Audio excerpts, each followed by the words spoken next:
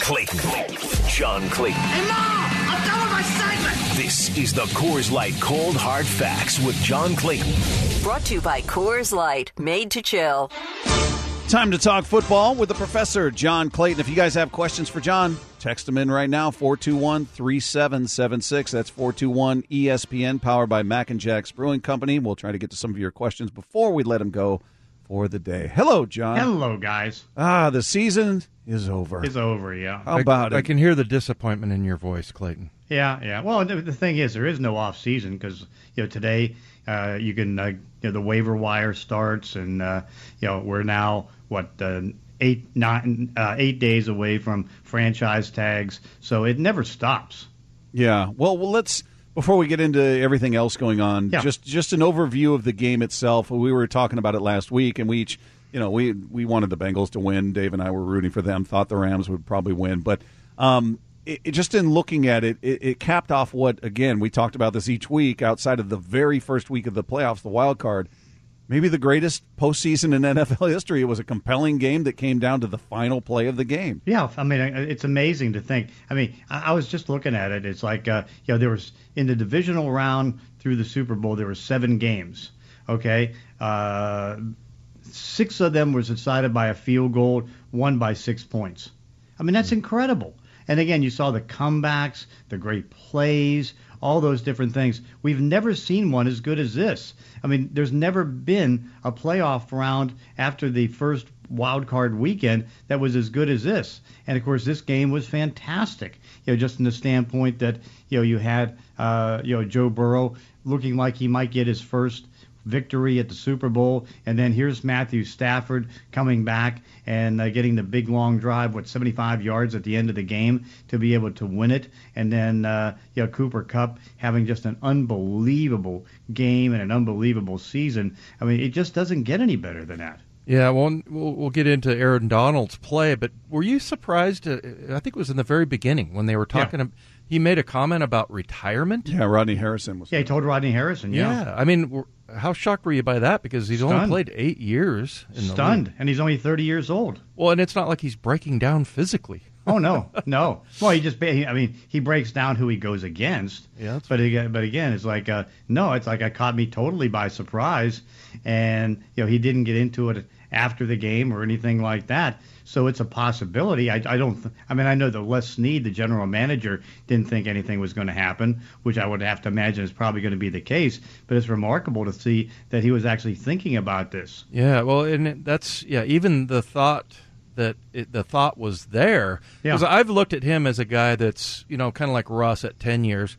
At 8 years, I feel like he's about halfway done. The way he takes care of his body, physically, Mark Schlereth was saying how his height kind of helps him. He's a little bit on the shorter side, but how he's just the one human muscle. I mean, it's just everything is pure muscle on that guy. It was just I'm surprised. So let's say he doesn't retire next year. I feel like, well, if he's talking about it now, then maybe 2-3 years from now he could be talking about it. He might, yeah, because again, what you're talking about is that it's that Bill Parcells thing. It says when you start thinking about retirement, then you should retire. Yeah, I mean that's the one line that he always uses. And then of course you have Sean McVay on Friday slipping out that you don't know how long he's going to go because.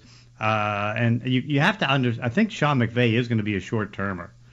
I mean, I think he's only going to go, he's coming back this next season, but I think he's only going to go maybe 2-3 more years and then get into broadcasting.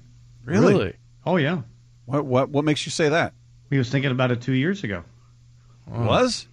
Yes. Wow, I missed all that. Okay. Yeah, no, and then he brought it up on Friday at the press conference that, I don't know if I'm going to be doing, it's like he just, and now that he's got the Super Bowl in his pocket, I mean, now, other than getting another Super Bowl, which is going to be difficult because, again, you know how tough it is to get back to the Super Bowl, is like, I think he's going to be a short-termer. One of the things I saw in almost the immediate reaction to this game, John, was determining the standing of Matthew Stafford as to whether now with that win, with a Super Bowl title under his belt, is he a Hall of Famer? Oh, ridiculous. Absolutely stupid and ridiculous. No way. I mean, because you're looking at somebody that had one great season, and now you're going to put him with the other great quarterbacks who are Hall of Famers. There's no way right now he's under consideration for the Pro Football Hall of Fame. Not. I mean, remember Phil Simms? He went to 2 Super Bowls and he never made it in. I mean, Stafford's been to 1. I mean, he was on that Detroit team, and again, it's not his fault that the Lions were so bad for so many years. But I mean, he had 4 playoff trips and didn't win a playoff game. I mean, whoever brings up the idea that Matthew Stafford should be a Hall of Famer is not voting in the Pro Football Hall of Fame. Okay, so what would it take for him? A couple more Super Bowls. Yeah, a couple more. Maybe one more and a couple more good seasons. I kind of felt that way too, except I said I felt like one more Super Bowl maybe. But yeah, it's he's always been a very controversial quarterback as far as is this guy the franchise quarterback? 'Cause it was always kind of like he is a franchise quarterback, but he's the wrong one. No, he's just on the wrong franchise. Yeah. What about Joe Burrow? Is he a Hall of Famer now? No. I give him credit, though. Behind that O-line, the beating he took throughout the year and in the playoffs, that's a composed kid. I mean, I was still impressed with it. He didn't go nuts last night and light it up, but there were no huge mistakes throwing the ball up for grabs and, except for the final play where, take the sack or just throw it up in the air and hope something happens. But still a very impressive player in Joe Burrow. Yeah, except the only bad part was that outfit that he wore coming into the game. Oh yeah, that was just brutal. I have no idea what he was doing. I mean, it's like that's what the kids are wearing, John. Really? I guess I don't know. Kids with money. How about that? The kids with. I'm guessing that outfit probably cost more than all of our wardrobes put together. Perhaps. Yeah, probably. It's like, but that thing was ugly. But no, again, I mean, the fact that he was sacked 7 times. He's 20 times during the playoffs, 51 times during the regular season. I mean, it's brutal to see what happens to him, yet he survives and does well, and he gets rid of the ball quick, surprisingly. 2.68 seconds is his release time, which is really good, but then the problem is, I mean, guys just come in out of nowhere and just clock him. John, so what did you think about the officiating? We talked about it. Clearly, they missed one. Yeah, they missed one on the T. Higgins one, but that wasn't holding on the linebacker Logan Wilson, was it? No, I don't think so. Yeah, it was a terrible call. But again, I like the fact that they only had like 5 penalties. That was such a game-changing moment to call it there when Dave and I talked about this, John, where they kind of set the tone early in a good way, where they were letting guys play. Yeah, they missed the face mask on Ramsey. They also missed Ramsey holding T. Higgins at the goal line. But so there's one that each side could complain about. But they weren't calling, so they set the tone. Hey, we're letting these guys play, and then right there, the most ticky-tack of all of them, they decide to throw a flag on a 3rd and goal from the 8-yard line in the most crucial moment. We're gonna flag that. Pretty bizarre, isn't it? Yeah, and I showed Dave the video that I tweeted out that somebody had sent me of the play should have been blown dead. Yeah. Every one of those old linemen moved except for the center. Yeah, play never should have happened. Yeah, they missed it at the end, no doubt. So that was just crazy, and it's like you just kind of shake your head at. But at least they, for the most part, most of the game and just about all the game, they let the guys play, which I think is great. It's kind of interesting that they wait the whole game to throw penalty flags. Yeah. Aaron Donald pretty much waited the whole game he was pretty much kept in check in the first half. And then same thing with Cooper Kupp. All of a sudden, just the explosion at the end. And then, it was that performance. Cooper Kupp, what is it, like 2,400 yards I think he has, including the playoffs. Yeah, pretty amazing. Yeah, it was 1,900 during the regular season, which is just incredible. And by the way, who had a horrible game was Jalen Ramsey. Yeah, he looked bad. He got beat a few times. Oh yeah. I mean, he looked bad. Was he on the first play of the last drive where they threw it to Chase? Was that him? I think so. Yeah.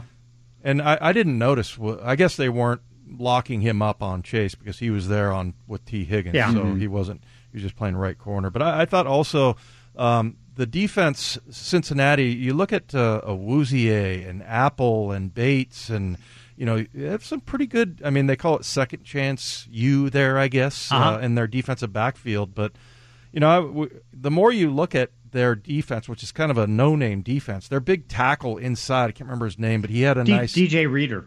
Reader, yes, thank you. He had a really nice sack of Matthew Stafford, or it was maybe a tackle for loss. It seems like, with them, offensive line's got to be everything in this offseason, because I feel like they're really well put together everywhere else. Yeah, no doubt. I mean, they got two great pass rushing ends. They've got some decent linebackers. I thought Logan Wilson's a good linebacker. Yeah. And then certainly they're good at the wide receiver position. I thought one of the things defensively that was so amazing is how they completely shut down the Rams' running game. Mm-hmm. I mean, Cam Akers and the other running backs could not get anything. Yeah, he had 21 yards on 13 carries. I know. I mean, they couldn't get anything going on the ground, and it just stayed consistent the whole time, and it certainly put more pressure on Matthew Stafford to come up with those, second and long, third and long situations. Yeah, it's interesting that, they were running their linebackers through like backside gaps. Yeah. And a lot of times you can't do that. I wrote down two things that the Seahawks do, but they don't do it well. One is going underneath blocks. Yeah. And that ended up working out for them. And they obviously saw something that they keyed in on there. Mm-hmm. And then the other was they ran a zone blitz pretty effectively, where they drop a defensive lineman into coverage. And it actually, you could see the guy. It was well timed and everything. That was two things the Seahawks could. I thought one of the mistakes in that 75-yard drive at the end of the game is that occasionally the Bengals went into a cover one with man coverage, and it's like you can't do that against Cooper Kupp. I mean, you just can't single him up, and that's what they ended up doing. But I'll tell you the other thing, to think about what they were able to accomplish with the injuries, because they didn't have Tyler Higbee. I mean, he went on injured reserve. They had all these. Yeah, it's like the second tight end. He ended up getting hurt. Odell Beckham? Yeah. Yeah, they had the rookie Skoranek. Yeah, Skoranek at wide receiver. Yeah. And then Odell Beckham blew out his ACL, it looks like. Right. John, what did you make of what the Bengals did in that final drive? We were talking about it. Joe Mixon was having success in this game. He was gashing them, and then he had been on the sidelines because the Rams went on that long drive you just talked about. So unless he suffered an injury that I'm not aware of, how is he not in the game, especially when they're going 3rd and 1, mm-hmm. and they hand it to Perrine? Yeah. I don't get that at all. And then he's not on the field for the final play on 4th down either. So, a guy who's been having success, who's a bull out there, you need 1 yard, and you hand it to the guy who had 2 carries for no yards. Yeah, that was probably a mistake, obviously, by Zach Taylor. Because again, I mean, Mixon was so good, and he was so important. Because again, I mean, you go back to the Tennessee game, and he only ran the ball 18 times, and then they ran it 28 times in the championship game with Mixon having a great game, and that made it easier, at least for Joe Burrow, because then Burrow, I mean, even though he was pressured 16 times, was only sacked once. Mm-hmm. Hey, what is Matthew Stafford's contract situation? Because I'm not sure if you know it off the top of your head, but somebody from the 509 was saying that the Rams are $14 million over, and they need to keep Beckham, and then something about maybe extending Stafford. Yeah, I think he's on the last year of his contract, so they're going to have to try to do something, and of course they'll get some cap room from that. I mean, you wonder about Beckham, and it looks like Von Miller, they're going to let, as much as they want to have him back, hit the free agent market.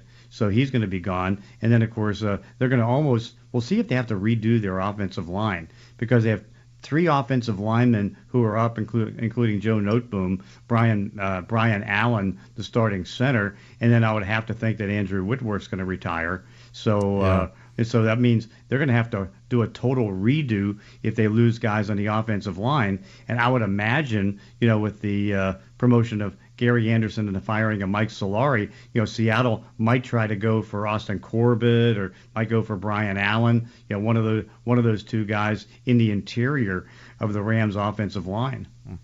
Hey, John, before we get into some other things, what'd you think of the halftime show? I loved it. I thought it was great. Where does it rank? I've said I loved it too. I'm with you, but I said for me, Prince is still the standard. Yeah. That's number one. Well, I have it number 3. What's number 2? Number 2 would be Prince. What's number 1? Janet Jackson. That was that's right. That was outstanding. I mean, that was just outstanding. Okay. All right. All right, moving on from that. Hey, one of the big side stories in this whole thing was, leading into this game was Kyler Murray. And sources reporting that, he's being viewed by the organization as immature and a finger pointer and all this stuff and not a great leader, essentially. Some of the things we heard when he was being drafted, actually. He finally made a statement today. I don't know if you've seen this. But seen it. Yeah, for those that didn't, I'll read it quickly. It just says, I play this game for the love of it, my teammates, everyone who's helped me get to this position that believed in me and to win championships. All of this nonsense is not what I'm about, never has been, never will be. Anyone who's ever stepped between those lines with me knows how hard I go. Love me or hate me, but I'm going to continue to grow and get better. So does that mean there aren't any issues? They don't feel that way about it? What do you make of the whole Murray situation? There's issues because, again, you can see he's moody. He's a guy that flies off the handle. You can see that he is what everybody's accusing him of being, and it's not like he's going to be traded, or I don't think so. But I mean, you can see how he's acting, and even a little bit with the statement that he made today is that he still doesn't get it. I mean, he doesn't get the idea that he has to. He says, I need to mature a little bit more, but it's like he's not mature right now. And that's got to be scary if you're the Cardinals, because, again, it's like you can see how he fades in the second half of the season along with Cliff Kingsbury. And so it's like, something's not right. And, it's like that frustration is now being called on him, and he's not responding well. Boy, the Kingsbury thing is really disturbing, how he finishes. Oh, yeah. Don't have the numbers in front of me, but even going back to college, it was like the last 6 were averaged like 2 and 4 or something like that. Yeah. So what about him? And because you've talked about him being on the hot seat possibly, but as far as, is he maybe not able to communicate with Murray? I wonder what their relationship is like. You would think it would be okay, just because at least Kingsbury runs the offense that Kyler Murray had in college, and so that has to be a plus. And you would imagine if you're Cliff Kingsbury, I mean, you've got to have a good relationship with your quarterback. So it's like, I don't know, but again, if he's immature and reacts negatively to different things, then of course, and pouts and does all these different things. I mean, you got to kind of wonder, how's he getting along with his teammates? Yeah.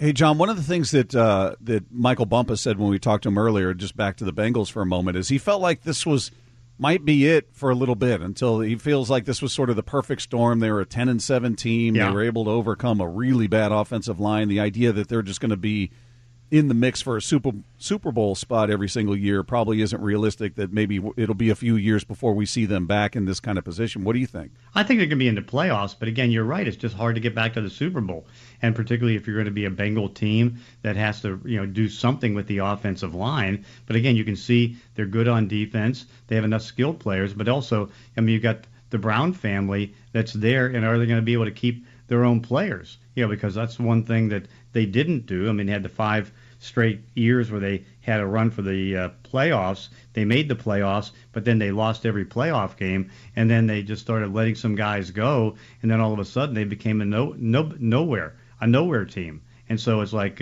we'll see how they do it. But no, I think the big thing is they've got the quarterback, and when you have the quarterback, all things can work out. Hey, really quick, because we've got to go to break here, but you were talking about at one point, we were talking about the Rams' strategy, trading away their first rounders, and they're typically late in the first round because they're good. What was the number you had? It was like 75% of picks 20 through 32 in the first round, I think you said. Yeah. Only 75% don't re-sign. Only 25% re-sign with the team that drafted them. It makes it look like not such a bad strategy. No, that's true. I mean, let's put it this way. It got them to a Super Bowl. Now, the only problem is going to be is that their window is going to be probably shorter. I mean, because I think right now they're probably on a 2 more year window as far as being up top, because some of their top paid players and some of their best players will start to come due But no, it's like say what you want. It's different than any other team in the league, but it worked. Yeah, John, we appreciate it. We'll talk tomorrow. All right, thanks. There you go. There's the. Did you hear that too? Yeah. I think was that my stomach or John's? I think it was on the other end there. I brought some food in, some leftovers. John needs a snack. Little party yesterday. All right. If you missed any of today's Cold Hard Facts, brought to you by Coors Light, made to chill. Download the podcast at 710sports.com. Like we both look at each other like, the hell was that? Oh, John's going to go get a snack. By the way, somebody, Will, texting in this Valentine's Day. Oh, and it just refreshed on me. Dang it. There it is. Find someone who loves you as much as the professor loves Janet Jackson's halftime performance. Goodness gracious, man. I'm glad we didn't get into too much detail. You got to stop him before it gets out of hand there. You got to just put the brakes on. You could get out of control quickly. Why do Russell Wilson and Roger Goodell keep hanging out at the Super Bowl? That seemed to be a big topic. We'll talk about it next year with Wyman and Bob on 710 ESPN Seattle.